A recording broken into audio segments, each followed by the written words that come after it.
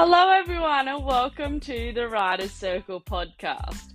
I'm your host, Robyn Targa, and today we have an incredibly special guest joining us in the circle.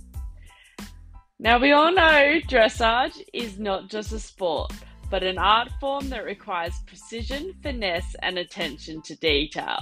So today I've brought in a very special guest that will be sharing with you some valuable tips and tricks on how you can boost your marks in the dressage arena. Now, our guest is not just an experienced A-level Dressage Judge, a former Grand Prix dressage rider, and a breeder of dressage horses. But here's the extraordinary part. She also happens to be my incredible mum. So please give a very warm welcome to my mum, Robyn Targa. And welcome, Mum. Hi. Welcome to the circle. Thank you.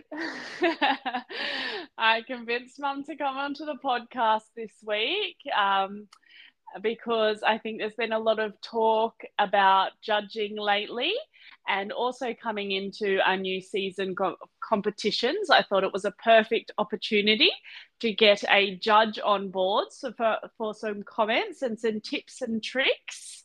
Do you think that's a good idea, Mum? Definitely. There's always room for improvement, so any help's always really well received. Just quickly, tell me why you decided to become a judge in the first place.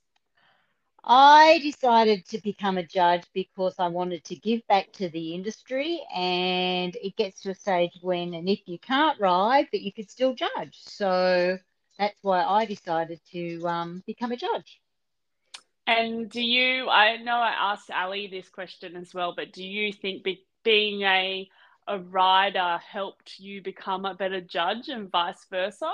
Definitely helps you ride or think about riding your figures better and what the judge is thinking about. You just you have both ears and eyes in your mind as you ride. Very good. Pretty much the answer Ali gave. So anyone who's a rider thinking about judging and a judge, vice versa, it's obviously a good thing to be able to see both sides of the equation, the riding and the outside perspective going in. And even scribing. Scribing, you can learn lots and improve the way you ride tests because you're sitting with a judge. And hearing their comments and seeing things that they pick up on that you might not be able to pick up on yourself. Definitely. I think I always find it fascinating when I scribe at events and listen to the judges and what they might see that you don't think of when you're writing. So I definitely think scribing is also an excellent opportunity for further education. Yes, definitely.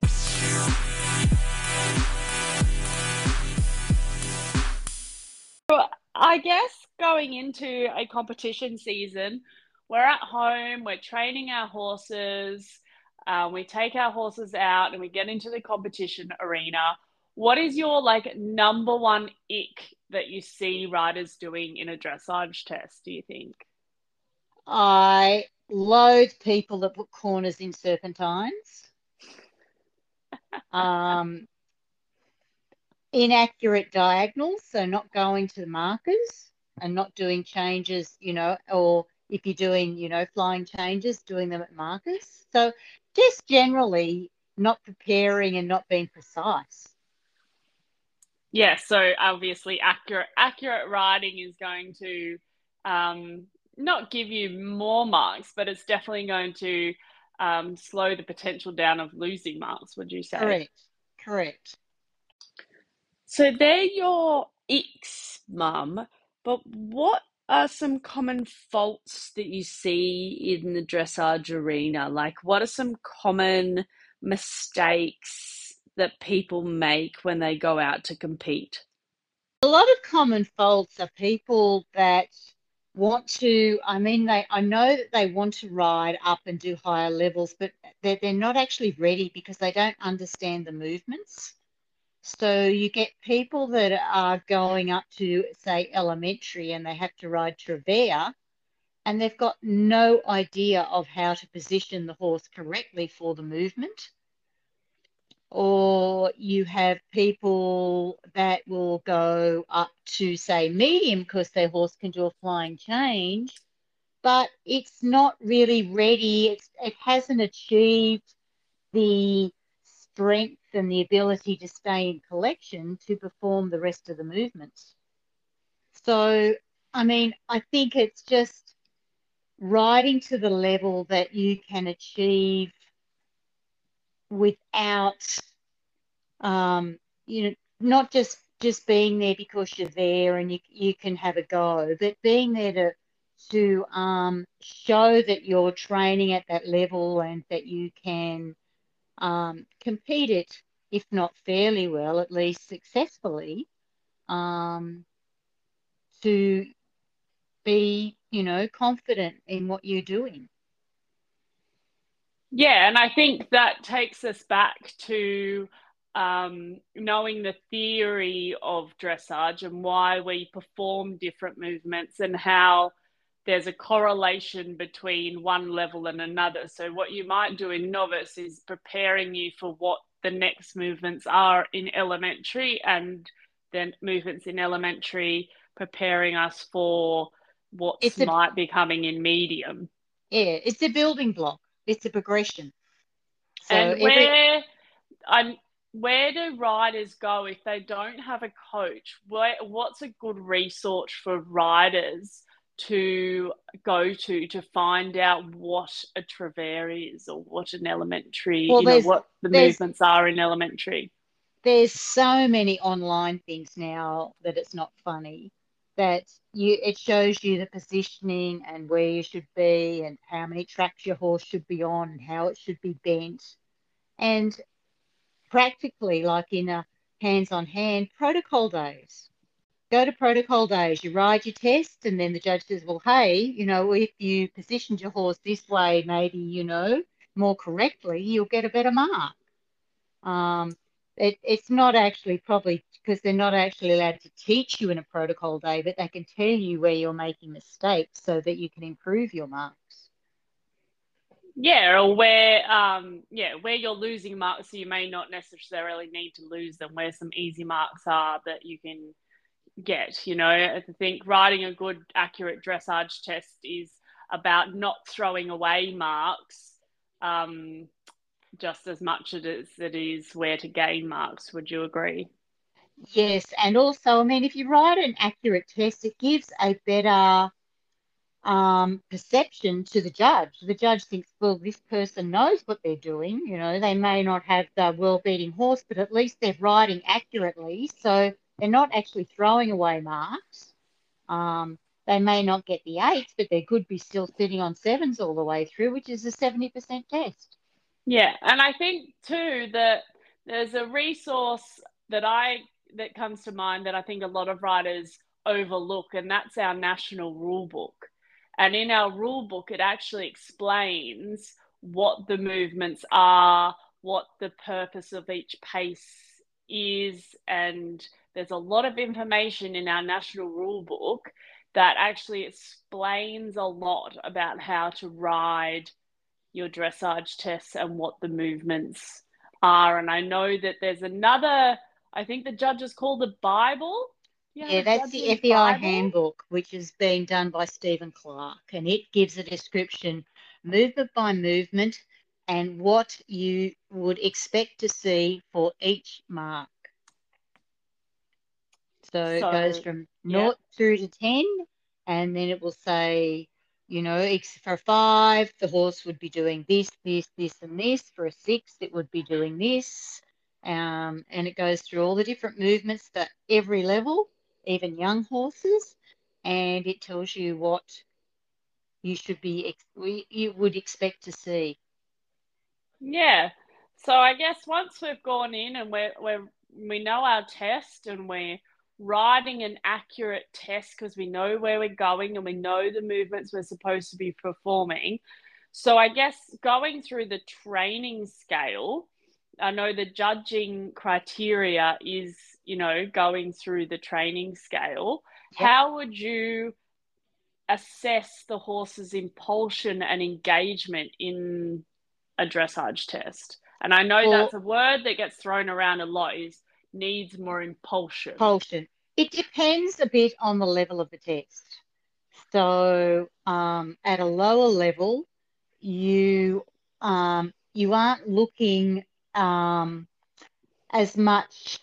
You're looking for something free and easy and loose and elastic, surely, but something that's regular. I mean, rhythm is number one in the training scale. So you've got to have a regular rhythm in all three paces, which is really, really important. Um, but impulsion, you've got to think, isn't necessarily speed, it's the activity of the hind leg.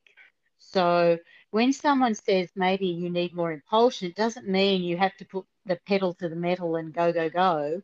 It just means you've got to have a more active hind leg, and you've got to feel like the horse is in front of you, and maybe you're doing half holds to bring it back onto the hind leg a bit more without it taking over. Yeah, yeah. So that comes from then into the riders training where they're creating more engagement through transitions, through coming back, going forward, any of those exercises where the horse needs to sit and wait and then push forward. Yes, and you've got to think engagement also is different through the levels, but what you want to see is a horse stepping, we call it under the center of gravity. So as the hind leg comes through, it should step through under where you're sitting. So if it's doing that, then we know that the horse is engaged. Whereas if the horse is stepping short and only stepping up as far as its flanks, or just at the underside of the belly, then it's not really carrying weight behind, and not then it doesn't have the ability to push and take more weight and show more adjustability within pace, or be able to perform some of the higher movements that require more engagement and sitting of the hind leg.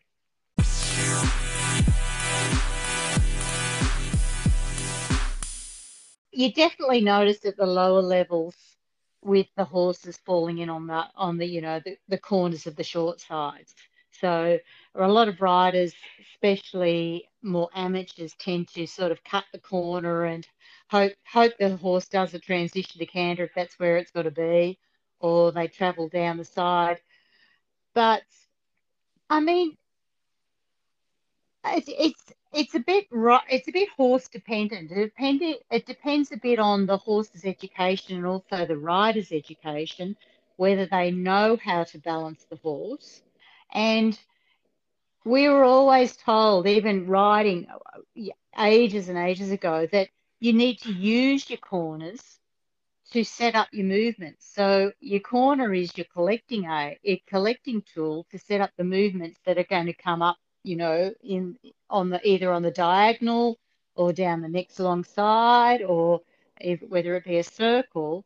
Whereas a lot of people just sort of hope for the best and just sort of guide the horse around or let the horse just fall in. So they've lost the ability to set the horse up for a movement, which is a real shame. So the short Ride your sides, corners. yeah, the short sides and the corners are your friends, so you've got to use them.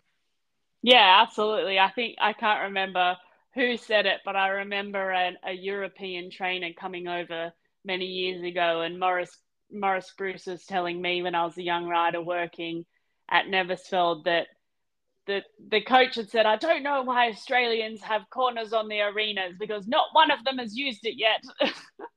Yeah, and I mean your corners vary in the degree you actually ride the corner on the level. So I mean at prelim and stuff, it should be the arc of a 10-meter circle. And as you get up the grades, you go into the corner more and use it. But you don't sort of cut across from A or C direct to F and HM K. or K and Yeah. F. you or even past it, which is some do. They just and then you've lost your line totally. So Yeah. you I yeah, think the rule use of your corners. thumb, yeah, I think the rule of thumb that I always use by is the smaller circle that you do in the test is the size of the Corner. arc of the corner that you should Yeah, do. And yeah. so at the lower levels, your smaller circles are 20-meter circles. So you don't have to go that deep into your corners. And then No. novice level is a 15-meter circle. So you're going a little bit further into the corners. And then in elementary, you have 10-meter circles. So you're going a little bit further into the corners. And then you go up to advanced, so you're doing voltaires, which are 8-meter circles. So you're pretty deep into the corners by then. Yeah. And as you said, if you're not riding the corner, then you can't start your movement at that corner marker, whether it's F, K, H, or M.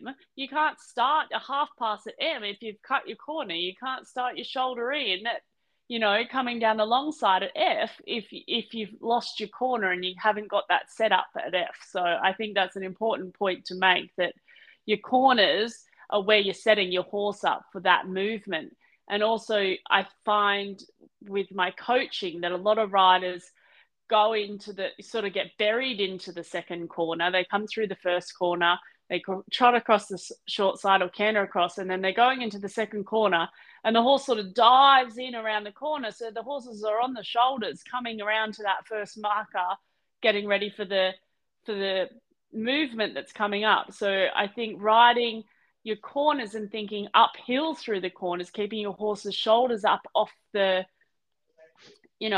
ground there, is setting your horse up for that movement. So I think that's a really good tidbit there, that your corners on the arena are really important to, maintain the accuracy and the balance of the horse. You need to be thinking as you are riding a movement, you should be preparing and thinking of what your next movement is. So a lot of people they don't prepare the horse, they just sort of hope for the best and they go, oh, gee, we're supposed to be doing a circle here, or oh, this is supposed to be lengthened trot or medium trot. They don't have in their mind what they should be doing for the next movement, so the horse isn't prepared. So that's another thing I think that, as people starting off, is to be aware and know your test well enough that you know what the movement coming up is, not when you're actually into doing Already it. But there. Yeah. yeah, yeah. So as Yeah. you're going across a diagonal, you should be thinking, okay, I'm coming up, I should be half halting, getting the horse more under and getting ready to turn the corner to do my 10-meter circle at A or C, it's just stuff like that, so that it's not a surprise to the horse when something happens. Yeah. Well, that's it. Preparation is key. I always say, you've got to follow the steps of baking a cake before you put it in the oven. Otherwise, your cake's going to flop. And it's the Yep. same with the horse. If you don't prepare the horse before the movement, it's just going to turn into a flop. Yes.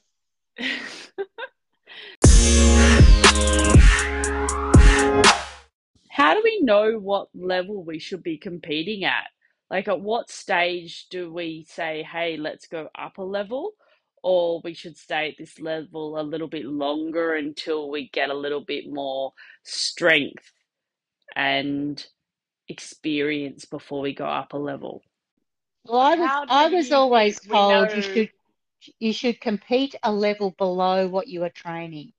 Yeah, So you should be well, so if you are competing prelim, you should be training novice. And if you're competing novice, you should be training prelim, so that when you go out and do a test, the horse should know all that sort of stuff and be almost ready to do the next level. Whereas if yes, you're training at that level, it's a bit hit and miss whether you're going to achieve it. yes, yes. And I think too, training the level above is preparing your horse better for the level that you're competing at. If you're training the harder movements and you're coming back to slightly easier movements, the horse should find them quite easy. Easier. Yeah. So I think yes, that's a good little tidbit there as well. Anything else in riding dressage tests that you really see out there that riders are making simple things, simple errors or faults within their dressage tests that are, really making them lose their marks where they don't necessarily need to? Um, there's a couple of tests at the lower levels that, because a lot of the time you might do a half 10-meter circle at E or B, and then you come up to X, and then you come up the center line. But there are a few tests that actually say turn left, and at X turn left, and then at G halt. But you get people that still do half circles. So Yes.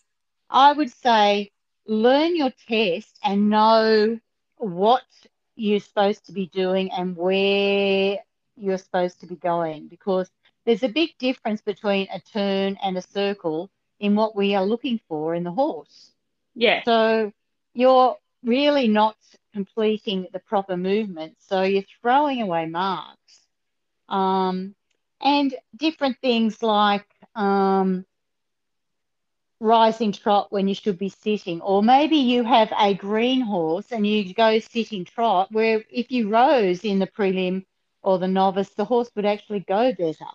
So think about ways you can enhance your horse and um, give a better impression, um, especially when you first enter. So First uh, impressions? first impressions are really, really important. So once that bell has rung, don't sort of fiddle around and do. You're supposed to come in at at the quickest possible way. So you don't do a full lap. Once the bell's rung, you've got, a limited amount of time to actually enter the arena. But first impressions, trotting up that center line. So the C judge can't really see how round your horse is. They can see straightness. So trot, trot up in a straight line. And if you're prelim and you're allowed to walk into the halt, do it if you can get a better halt. But if you can do a crisper transition, you might get brownie points. So, just think about whatever it is that you can do to enhance your horse. Um, and we're not there to criticize. We're there to try and help you see where maybe you can improve your test. We're not there to give a lesson, but we can tell you that maybe you needed better positioning, or you might need more impulsion, or your horse needs to be more supple or more engaged, which are all things that you need to either take back to your coach, or you need to get someone, a friend, or even, someone else you ride with, to be the eyes on the ground to tell you how, you can achieve these. Yeah, and I think that, that first simple center line, it's very hard to get a good mark. And I think that's one of the, movements that a lot of people overlook when they're training. Not many people train those halts on the center line. And that one movement, a trot or canter down the center line, halt, trot on, is worth just as many marks as some of the other movements that we train over and over and over and over and over again. And And I think, and yeah, and transitions. Transitions are really, really important, and sometimes they're double coefficiented. So, yes, you can have a movement like in canter or trot, and you'll have a transition mark. Make sure you show it. yes. And especially in the lengthen trot and lengthen canters, sometimes in the elementary and mediums, I know that there's definitely transition marks.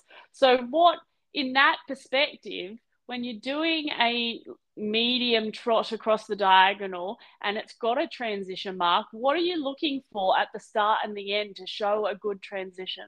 Well, you're looking at a defined or a crisp transition. So you want to see a start and you want to see a finish. And at the start, you want to see the horse want to push off and come from behind with powerful energy. But at the end, you want to see them engage and still stay in rhythm. So it, your lengthened trot or your lengthened canter and so forth doesn't mean that you're going with a hurried pace. It just means you keep the rhythm and the horse has to cover more ground. The Yeah. frame's got to be slightly more open because the horse has to be able to stretch forward towards its nose. So you've got to be able to show clear transitions to be able to get the brownie points. Sometimes you can have a mediocre medium or lengthening or whatever you're doing, but if you show clearer transitions, you might even get a better mark for your transitions than you actually do for the movement. Yeah. Because you've showed a transition. Because you've showed a transition. Yep. Yeah. And I think that's, that's important that, going back to knowing your test, knowing there's an extra mark there for your transitions, there are bonus per se marks to be, gained there if you do show a good transition. So again, it comes back to knowing your test and riding accurately and showing your horse in its best possible light to the judge in those areas. Yeah, because you can have, there's plenty of people that that will ride a really good diagonal line with, good power from behind, but then they just keep going around the corner. And you say, well, hey, where was the transition? Yes. And so they might get a 7 or something for their or even an 8, and then they'll come down to a 5, and you say, well, you didn't show one. Yeah. And yeah, again, you're just throwing marks away if you don't Yes. show the transition. That's an easy, mark pickup there.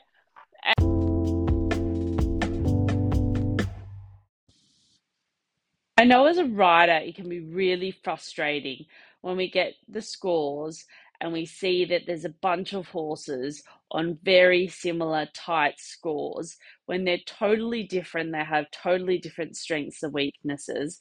How does that happen? Horses can be on the same mark for different reasons. So you can Yes. have a really expressive horse, but maybe it does something naughty, and that'll bring it back from an 8 to a 6. But then you can have the average horse that just goes around, it's nothing special, but it just does it, and it sits on a 6 too. Yeah. So there's so many different ways to achieve the same mark. Yes. Yes. And I think people, um, as you said, there could be not very flashy horses that are sitting on a 6, 5, and a 7 the whole way through their Yeah, test, but and then you'll consistent. get a really flashy horse that is doing 8s and 9s, and then does something naughty and does a 4, Yes, and so they're they'll end up roughly on the same mark. same mark. Yes, Mm. so that's a good lesson to people that even if you don't have the flashiest horse in the world, you can still get good marks if you do a nice, clean, accurate test. Yes, if you're consistent and you've got a fluent or flowing test, there's no reason that you can't get 70%. Yes, well, 70 is what's fairly good. Yeah, that's right. It's only fairly good. There's still another 30%. We have this massive problem now in Australia where we're losing judges, not gaining enough judges. And I think, there is a sort of an aging population of judges coming um, into the next few years. And for anyone that wants to, or even anyone who didn't even think they wanted to be a judge, what would you recommend? How would you recommend people start the process of becoming a dressage judge? Well, we have a few different coordinators. I think Nell Marshman is now the regional coordinator. Julie Jones in Sydney is the New South Wales coordinator. But just get if you're interested, just make inquiries when you're actually at a comp or somewhere there and say, look, I'd be really interested in doing this. Can you point me in the direction or can you give me some information so judges there could help you? But there is a big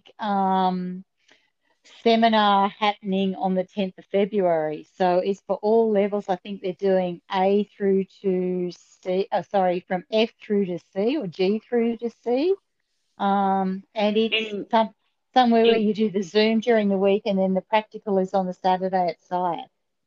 Yeah, so this is in New South Wales for our New Yes, South Wales yes. listeners. So each And state has their own coordinators. yeah, so you just need to reach out to your state's coordinators. And is it a big, scary process? How did you find the process of becoming Well, a judge? I was lucky enough because I had ridden Grand Prix.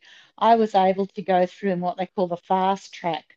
So instead of starting at the bottom level, I came through as a C-level judge. So I started at C and then worked my way up from there. Um, so that is something that you can do if you have ridden at FEI level, depending on what level you've ridden. If it's small tour, I think you have to start at D. But if you've done Grand Prix, you can start up at C, but you still have to pass the tests, the C-level tests, etc., to get through and all the practical.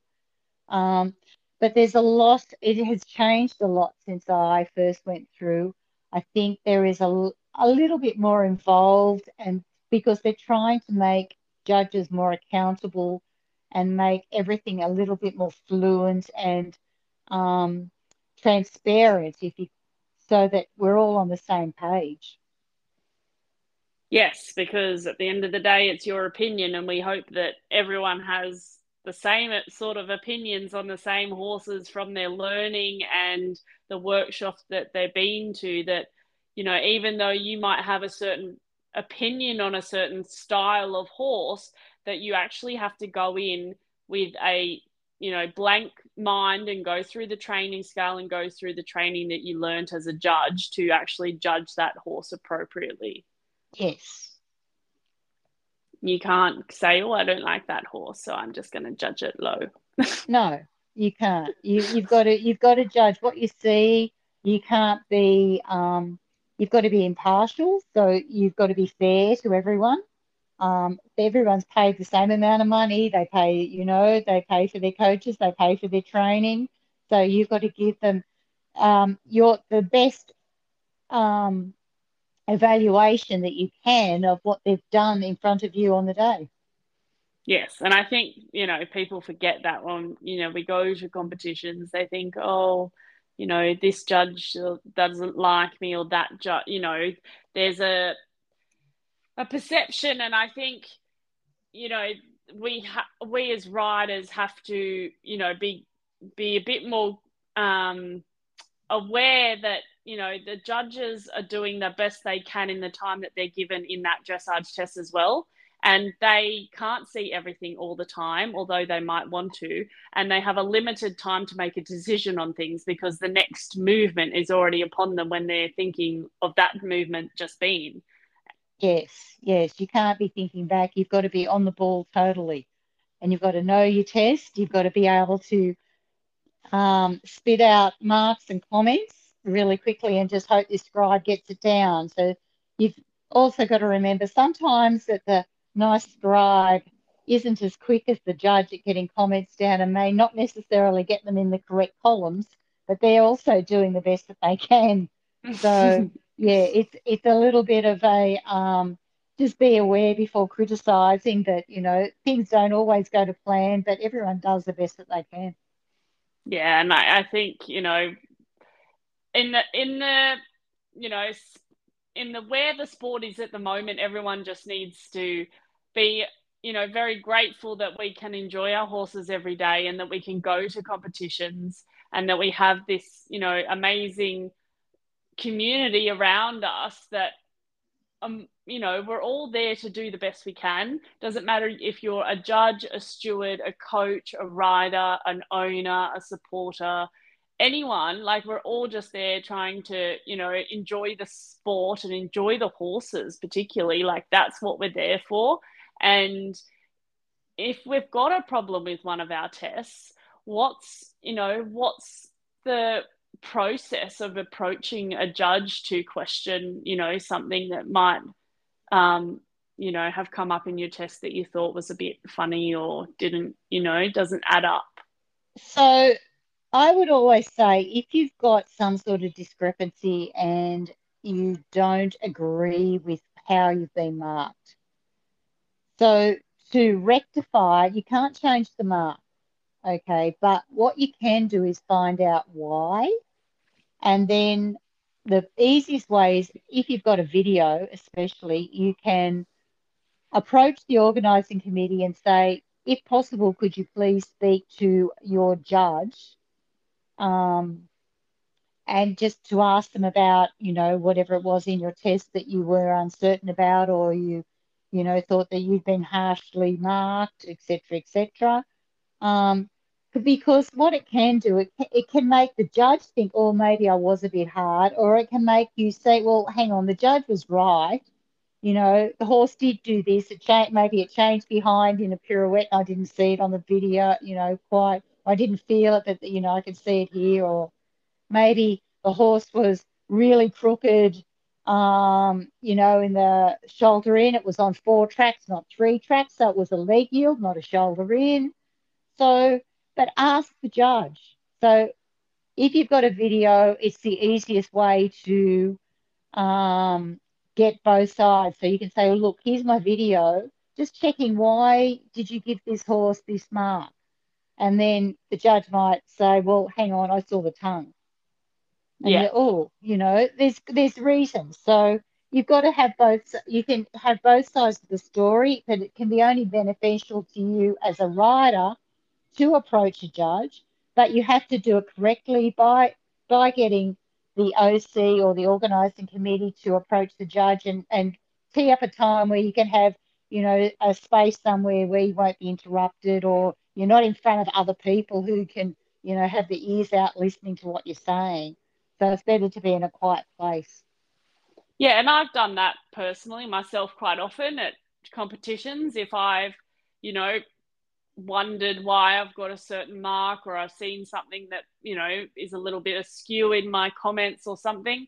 Yeah, definitely, riders, don't be afraid to ask the question, because if you don't ask the question, you'll never get an answer, and you won't, you'll go away questioning rather than just trying to, face the question. So as mum said, there's a process. You don't go directly to the judge. You go to the organised committee and say, hey, can I please set up a meeting with this judge for this particular test? And then the OC will speak to the judge and set up a time with you. And then you can bring your test sheet, your video, and sit down with the judge and, ask the questions. And I think, as mum said, it might, it's an education for both sides, for the judge to have a look and say, oh, okay, I might have, been a bit rough here, or okay, I, saw that differently to how you may have felt it or something. And it's a learning for the rider as well, in that they're seeing, okay, well,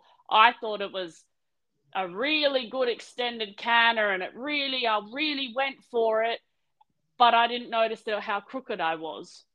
And, the judge can say, okay, well, I only gave you a 6 because you were so crooked, and, things like that. So I think that's, don't be afraid. It doesn't matter if it's a local competition or a national competition. I've done, multiple meetings with multiple judges at all levels of competition, and it's all valuable information at the end of the day that you can take home and, evaluate your test. Coming, after you've spoken to the judge and got your comments back. So I think that's a thing that riders should take advantage of more often, definitely. Yeah. And also, you said that there's judges seminars and things coming up. Are they open to everyone, or are they just a Yes, judging they're thing? open. They're open to riders, coaches, and judges. So So, yep. The more people that go, the better, and I think the more education they get, the better. yeah, I think any education's great, and it's also a good refresher for those, maybe not thinking about becoming a judge, but as a rider, seeing, the judge's perspective on things and what they're actually looking for in certain movements at certain age groups of horses, at certain levels of horses, and how they progress, how the progression of collection and impulsion and engagement, goes through the levels, what the difference between a prelim horse and a, advanced level horse is. Yep. So is there any final little tidbit or words of wisdom that you want to throw out there before we get into our competition season? When you ride in the arena, don't look like that you're on death's door and that it's the hardest thing you've ever done. Smile, enjoy it, and even sometimes don't treat it like a training. Don't be like, it's not the be all and end all. Go out there and have fun and put a smile on your Yeah, face, you reckon? exactly. Don't grimace as you ride past. And that's what they're there for, isn't it? Aren't we there because it's fun? Oh, well, hopefully. I have a friend who loves the saying tits and teeth. Oh dear. Smile and have your shoulders back. Oh dear. Oh dear. All right. Well, we'll go next time you see Robyn Targa at the end of the arena. Remember that you're not Smile. supposed to look like you're having a terrible time. You need to smile and be pleasant. Definitely.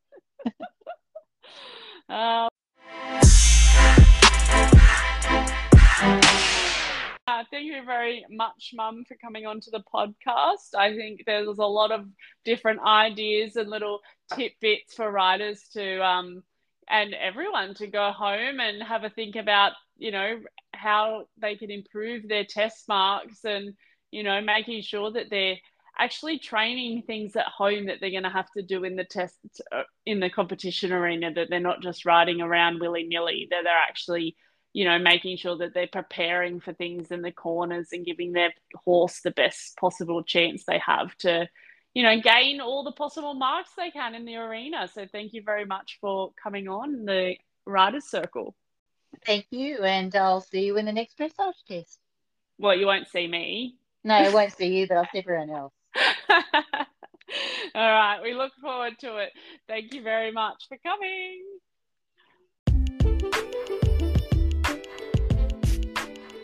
So there you have it, everyone. I hope you enjoyed listening to today's episode of the Riders Circle podcast with Robyn Targa. Whether you're a seasoned rider or just starting out, the insights shared today by Robyn are invaluable and can help pave the way towards achieving your dressage dreams. So from all of us here at the Riders Circle, we thank you for joining us on this captivating episode. Don't forget to subscribe to our podcast for more incredible conversations with experts and enthusiasts in the equestrian world. Until next time, keep riding, keep growing, and keep striving for excellence in the equestrian world.